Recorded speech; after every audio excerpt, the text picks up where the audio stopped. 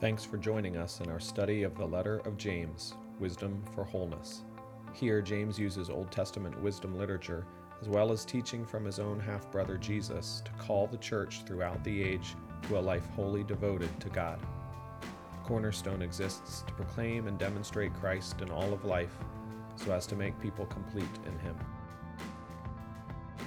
James 4. We'll be in verses 1 through 5 today, but first, let us read our context. We're going to start in chapter 3, verse 13. Remember that we are in the context of receiving wisdom, and thus he's describing what wisdom should look like. But he's also warning us against earthly, unspiritual, demonic wisdom. He's now shown to us some of these marks of anti-wisdom, the opposite of it. But as we read in today's passage, we are going to come to some conclusions that those that think that they are wise, but they're actually claiming earthly wisdom, have some major problems. Today we will see a very grim picture of anti-wisdom. Not only will James describe it for us, but he'll reveal just how devastating it is to those who hold to anti-wisdom. He'll show us God's perspective of a person who lives in the foolishness of the world and what the effects are. So, let us begin in chapter 3, verse 13 through 4-5. Who is wise and understanding among you? By his good conduct, let him show his works in the meekness of wisdom. But if you have bitter jealousy and selfish ambition in your hearts, do not boast and be false to the truth. This is not the wisdom that comes down from above, but is earthly, unspiritual, demonic. For where jealousy and selfish ambition exist, there will be disorder in every vile practice. But the wisdom from above is first pure, then peaceable, gentle, open to reason, full of mercy and good fruits, impartial and sincere. And a harvest of righteousness is sown in peace by those who make peace. What causes quarrels? What causes fights among you? Is it not this, that your passions are at war within you? You desire, and you do not have, so you murder. You covet, and you cannot obtain, so you fight and quarrel. You do not have because you do not ask. You ask and do not receive because you ask wrongly, to spend it on your passions. You adulterous people, do you not know that friendship with the world is enmity with God? Therefore, whoever wishes to be a friend of the world makes himself an enemy of God. Or do you suppose it is of no purpose that the Scriptures say he yearns jealously over the Spirit that he has made to dwell in us? Let us take these sacred words and ask God to guide us this morning. Let's pray. Our Father, we quiet our hearts in worship to you, submitting ourselves to the Word, Jesus Christ, to the Holy Spirit, who is the only one who can give life. Our flesh is no help at all. We call to you and ask you, as we've approached your throne, to come and work in us, to break down our stony hearts and to trust you. I pray that you give our hearts the ability to hear and see and obey, to receive with meekness the implanted word. We thank you for your text today. We thank you for our brother James. And we ask that he would preach to us and we would hear and we would repent and we would trust you and we would glory only in the cross of Jesus Christ. We love you and we simply ask you to work, God. We cannot do this thing, so we call on you to work in us. Give us humility, give us faith, and as James prays or asks the people to pray in verse 5 of chapter 1, give us wisdom. We ask you for it, God. We don't have it in and of ourselves, so we ask you, give us wisdom, God. We pray these things in Jesus' name. Amen. Last week, James asked those that said that they had wisdom, to stand up and prove it. We talked about how this kind of mirrored back to the idea of having faith in works and that you needed to prove it. Here's the same thing. We found out that this could only happen by a person working out their wisdom by works of wisdom in humility, not jealousy or selfish ambition. James led us to the garden where the fruits of righteousness grow. he led us there, and we see it's a garden of peace. We realize that he made a point to show that true wisdom is humble, it is gentle, it is open to reason, and it's ready to make peace. The wise gardeners, hopefully us, the wise gardeners will only sow righteous living if they are peacemakers, if that's what characterizes them. They are the ones who make peace. Today, James will address the current lack of peace in these congregations. There is an apparent problem here. There is a lack of this peace that he just talked about. He will turn to them, point the finger, explain what's going on in their hearts, and point out why it's wrong before God. And then he is going to blast them for their foolishness. He aims to show them a very grim picture of anti-wisdom, or as the Bible calls it, foolishness.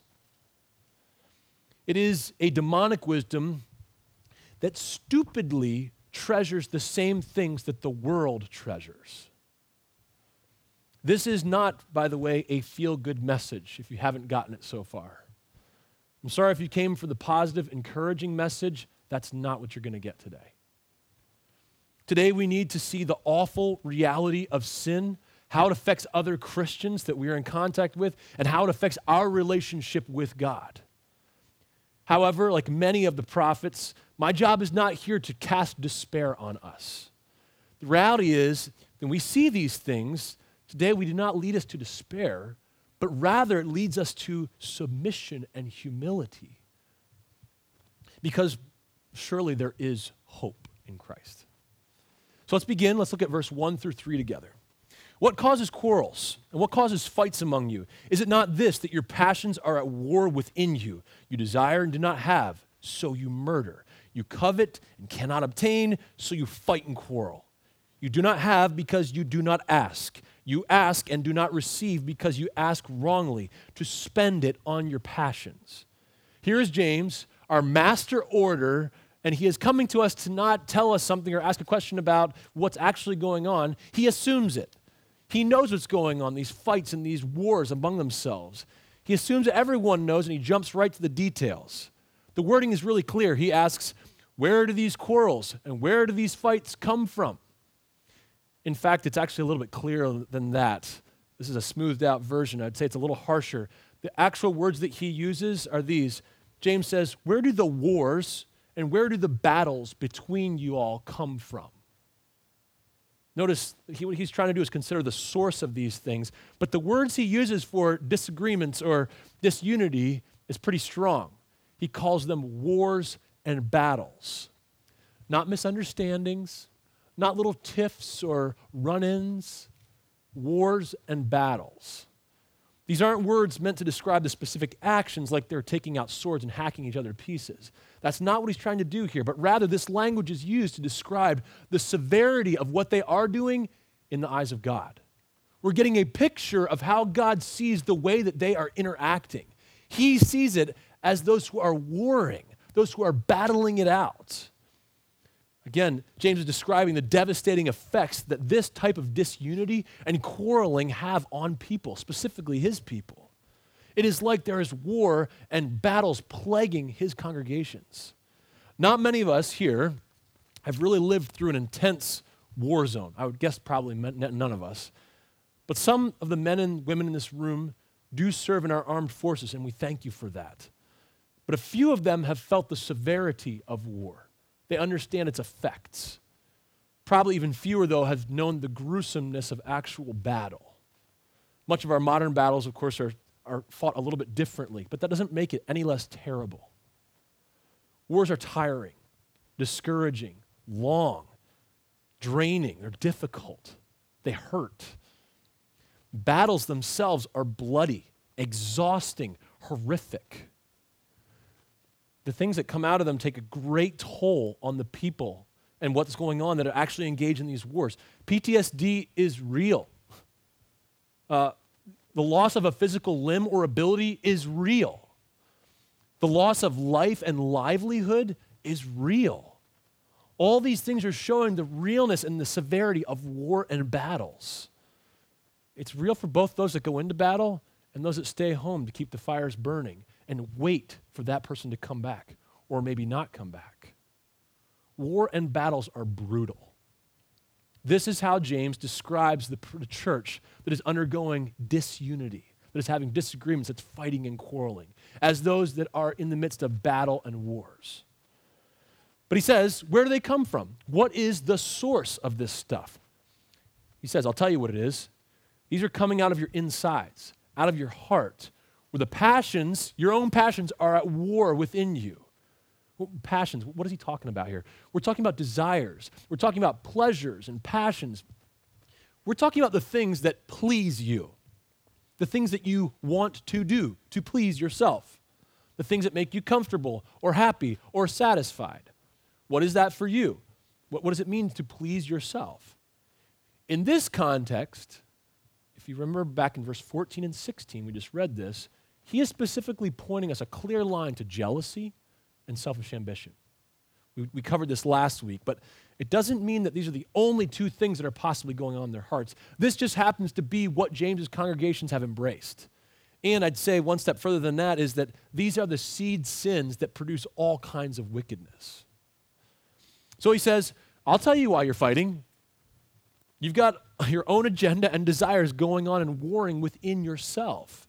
You may not say it so clearly or out loud to others, but the real problem is that you have things in your heart that you want. And the rest of the people that you're with, they have things in their heart that they want. And the really unfortunate thing is none of those things are the things that the king wants. And so the problem then is, what do we have? Instead of everyone having a unified agenda, we're at each other's throats, quarreling, fighting, even to the sake of murdering. They just happen to be the things that James' congregations have embraced, but they yield all kinds of stuff.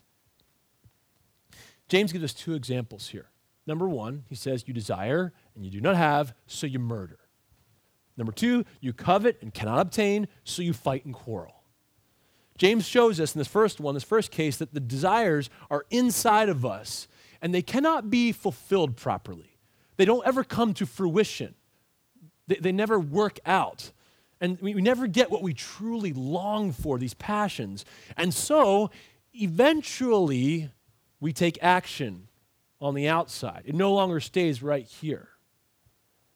In the first case, you desire to have, but you can't, so you murder. James is pulling us aside and telling us, hey, this envious strife that's building up in your life and it's bound up in your heart will eventually have its ultimate end in murder. It will act outside of your own thoughts and your own heart. It's bigger than that, and it will act out. The desires that war in your heart will war and fight and battle to remove those things that stand in its way. It wants to clear it out because it wants its line to go right to what it wants. These desires hate anything that get in the way of the fulfillment, including people. We think James is a bit dramatic to use the word murder. It's awfully dramatic to use something like this. I'd say, first of all, though, this could have been a real thing for his people that he was working with. But second, and I think more importantly, James is learning from Jesus. Remember Matthew 5, 21 through 30. Jesus taught us that the one who hates is liable to the same judgment as the one who murders. And he puts a whole new spin helping us understand the length of that hatred that's bound up in your heart. This mounting hatred is an outworking then of a heart bent on its own gain. These things that are inside are now having its fingers come out and reach to other things, cause quarrels, hatred, murderous hate. In the second case, you want something and you can't obtain it, so you fight and you quarrel. What's on the inside, these evil desires, these self-serving passions will come out and manifest themselves as ugly, quarreling, pettiness, and hatred for your brothers. That is why you're quarreling and fighting.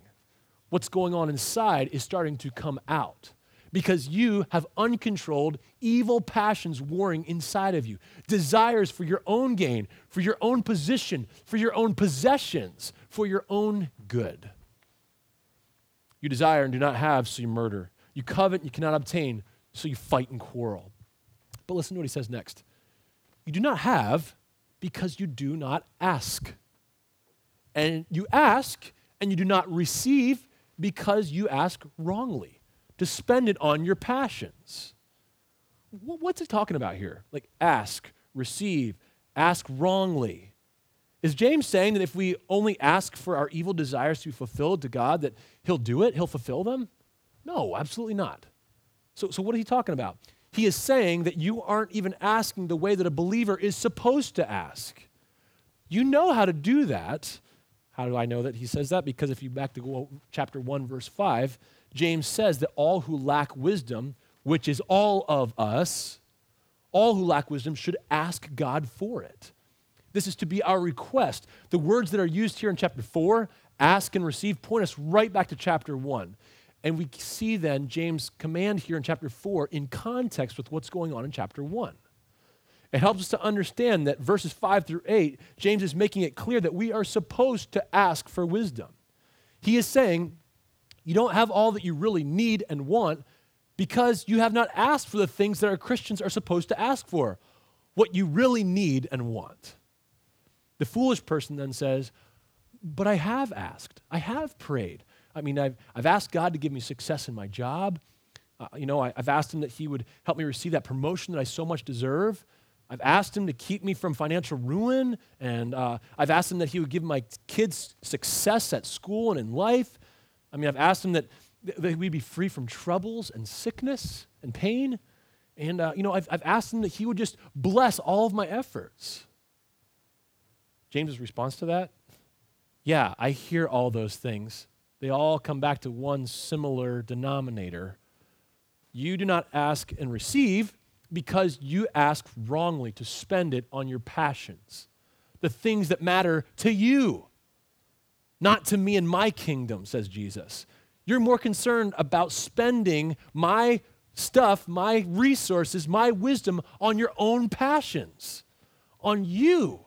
You've turned those things and asked wrongly for yourselves. Let's go back to chapter 1 again. When James commanded that we ask for wisdom, do you remember what his warning was that went along with it? I'm going to read it. Verse 5 through 8 says, but let him ask in faith with no doubting. For the one who doubts is like a wave of the sea that is driven and tossed by the wind. For that person must not suppose that he will receive anything from the Lord. He is double-minded. He is a double-minded man, unstable in all his ways. We already read this in chapter 1, that the way we ask exposes our hearts. The way that we ask goes right back to it and helps us realize what's going on, that our allegiance is divided. He says, don't think that you can ask and actually receive wisdom if you are going to ask with a doubting or an unfaithful heart. A double-minded man, one who has divided loyalties, God here and fill in the blank over here, whatever the thing is, most chiefly myself, but my allegiance is to God and to this, I'm double-minded. And that person will not receive anything. Now, come back to chapter 4. The problem we're dealing with makes sense now from what James has already said in chapter 1. You know why you don't receive? Receive a word he just used in chapter 1? Because you're double-minded. You don't love and serve God only. You serve and love yourself. Your own passions, what you want. That's what you're going to put your effort and time and prayers into. The things that most help you.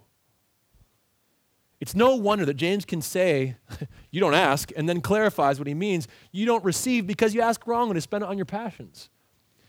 Let's consider the context for a moment here. He is most likely highlighting that these people are indeed asking for wisdom. They're probably asking for the right thing. The problem is they're praying for it wrongly. How is it possible to ask for such a good thing, wisdom? How is it possible to ask for it wrongly, though? Although people, through the centuries have framed James as this person who's very concerned about showing outward works, the truth could not be further from that. James is mostly concerned not with outward conformity, but the heart. He's coming back to the source and saying the real issue is, how are you asking for this thing? He's concerned about our motivations.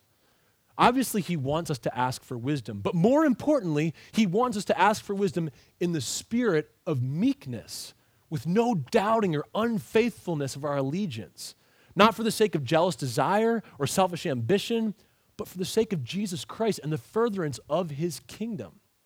These are the things he tells us to ask for.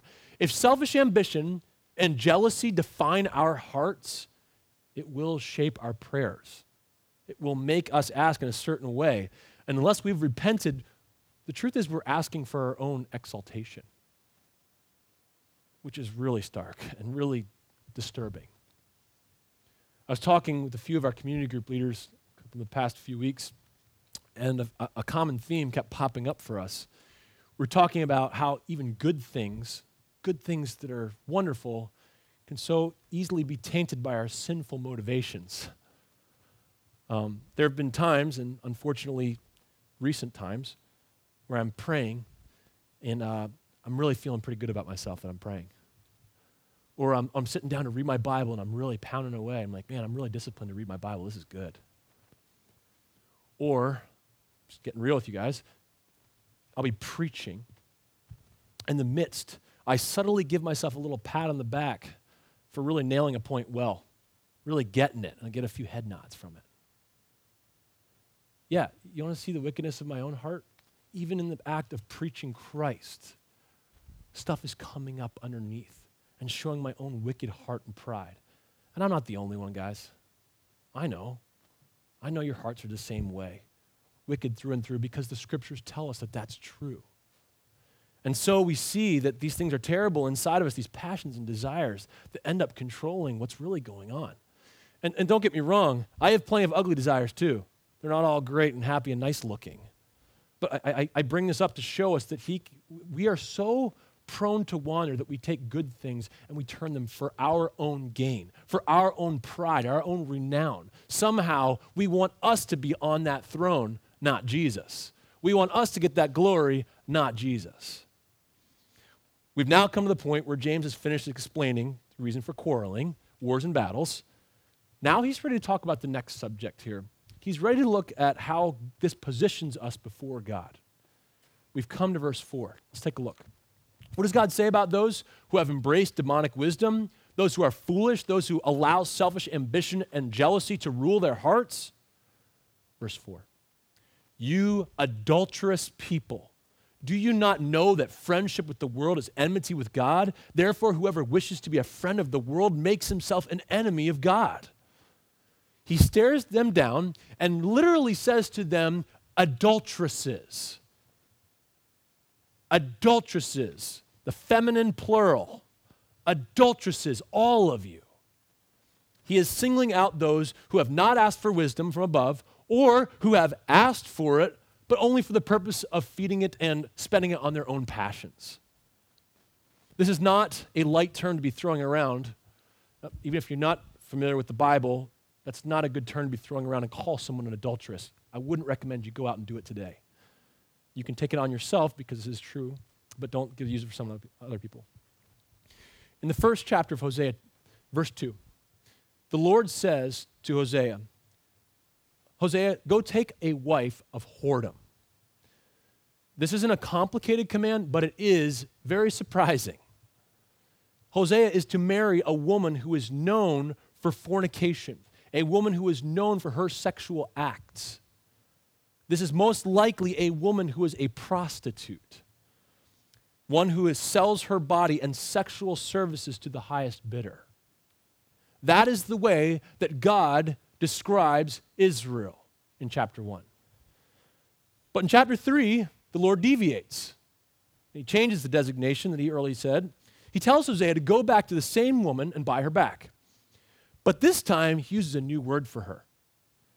He says, go again, love a woman who is loved by another man and is an adulteress.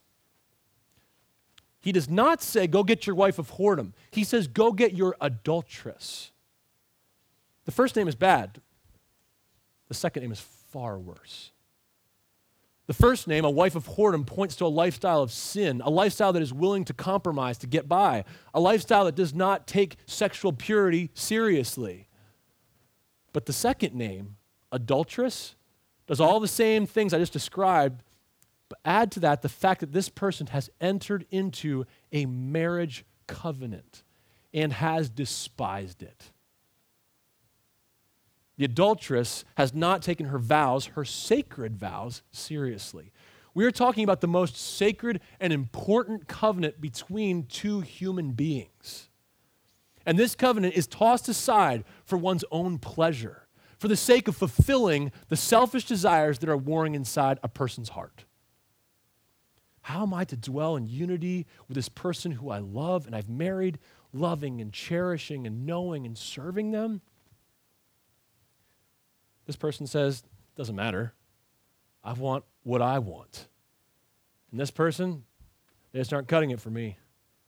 And so I'll go do what I want to do. I'm willing to break the covenant that I had with this person, the covenant I've made so seriously before God, in order to get what I want. Do you realize the seriousness of this statement?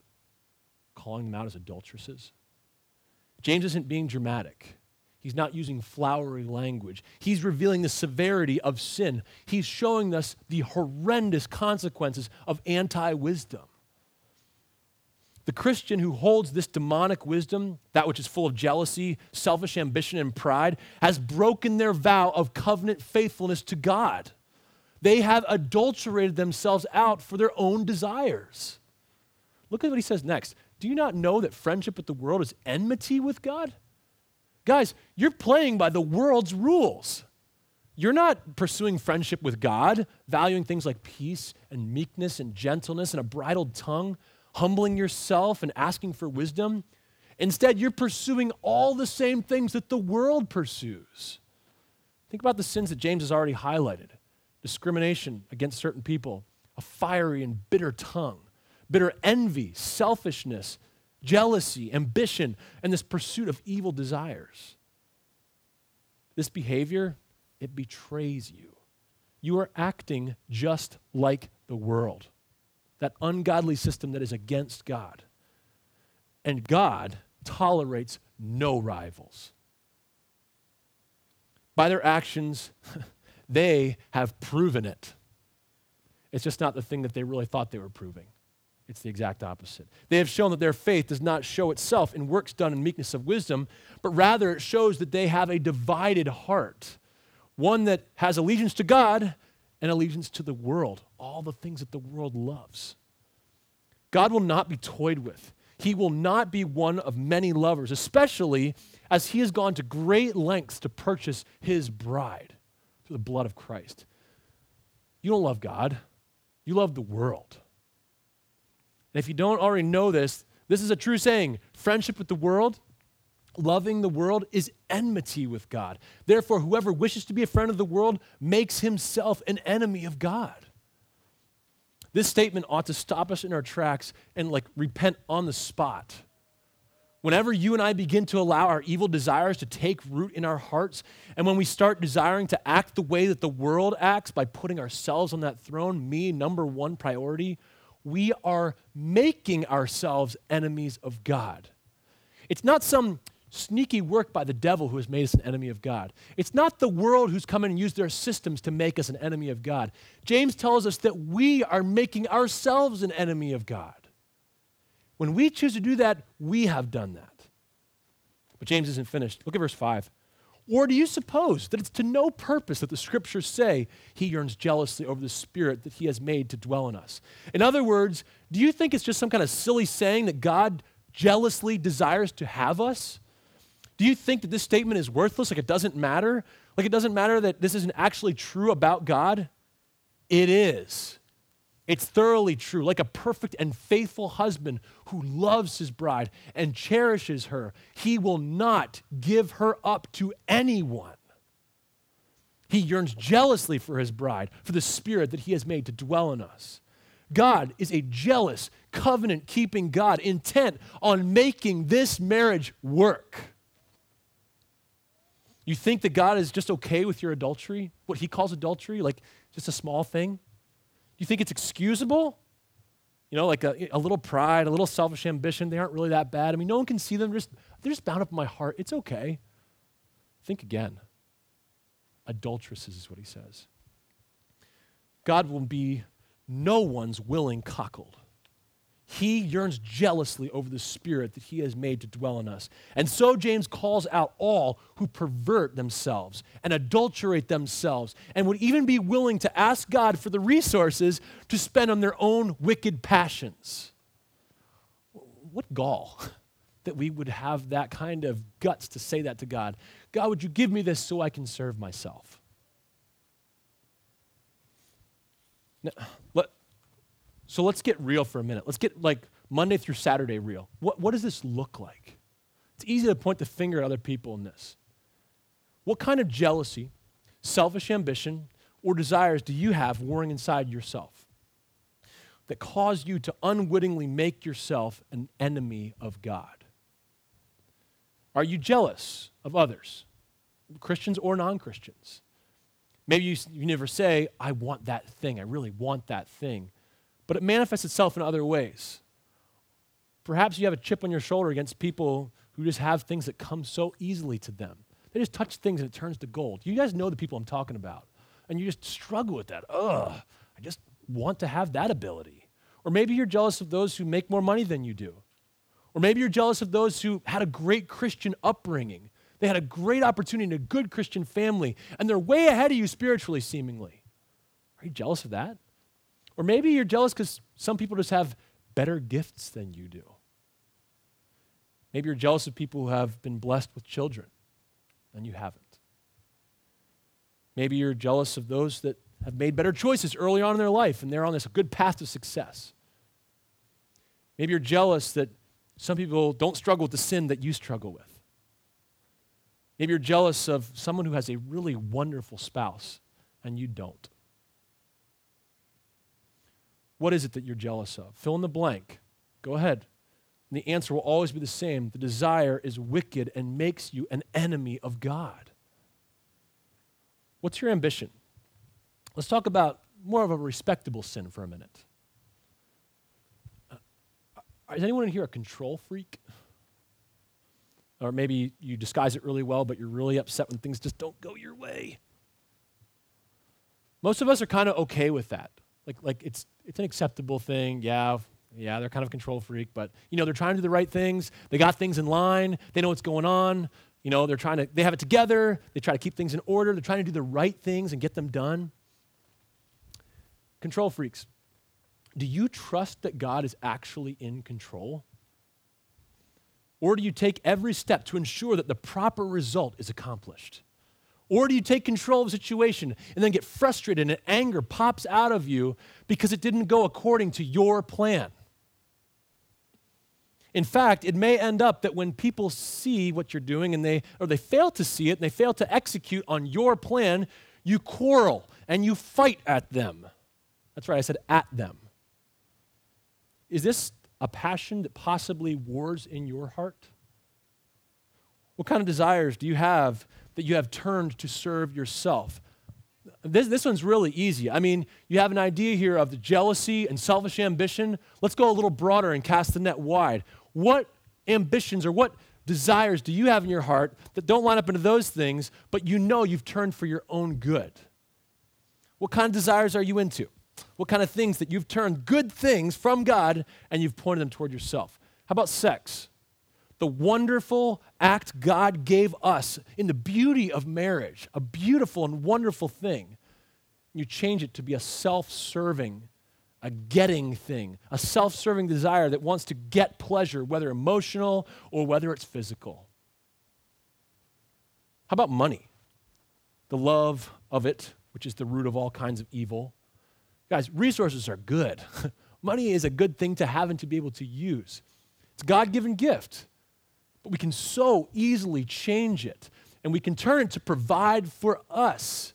We can use it to provide for us ease and pleasure and status and security, and it becomes our treasure, and it becomes the thing that actually governs our heart. How about this one? This is going to sound weird. Responsibility. A God-given thing. One may sound strange, like I said, but God has given us things to manage, to subdue, to lead well. This is our things we should do. But do you ever take these things and turn these concerns into worries or anxieties? We get so concerned about these things that they overtake our confidence in God and cause us to bear our own burdens. As if the best thing for us to do, the most holy thing for us to do, is to bear this on our back and trudge through it.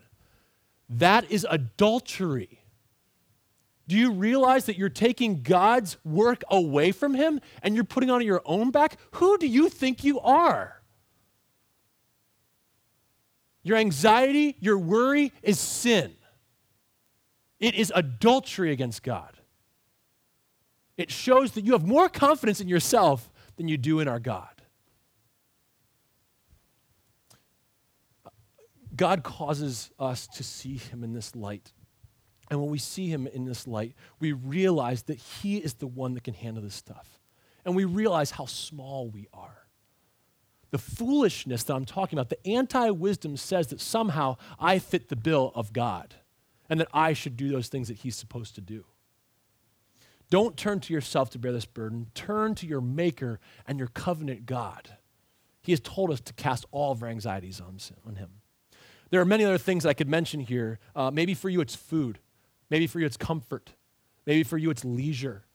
Maybe for you it's just being right. And you turn all these good things into your own idols, and they serve you. Brothers and sisters, whenever we live with jealousy, selfish ambition, or evil desires, whenever we allow these things to take root in our hearts, we are making ourselves enemies of God. And our proper title is adulteresses. But what one of us has not done this? Which one of us, according to James' definition, is not an adulteress? We need to recognize that our sin is serious, and we need to recognize it for what it is. It is spiritual adultery.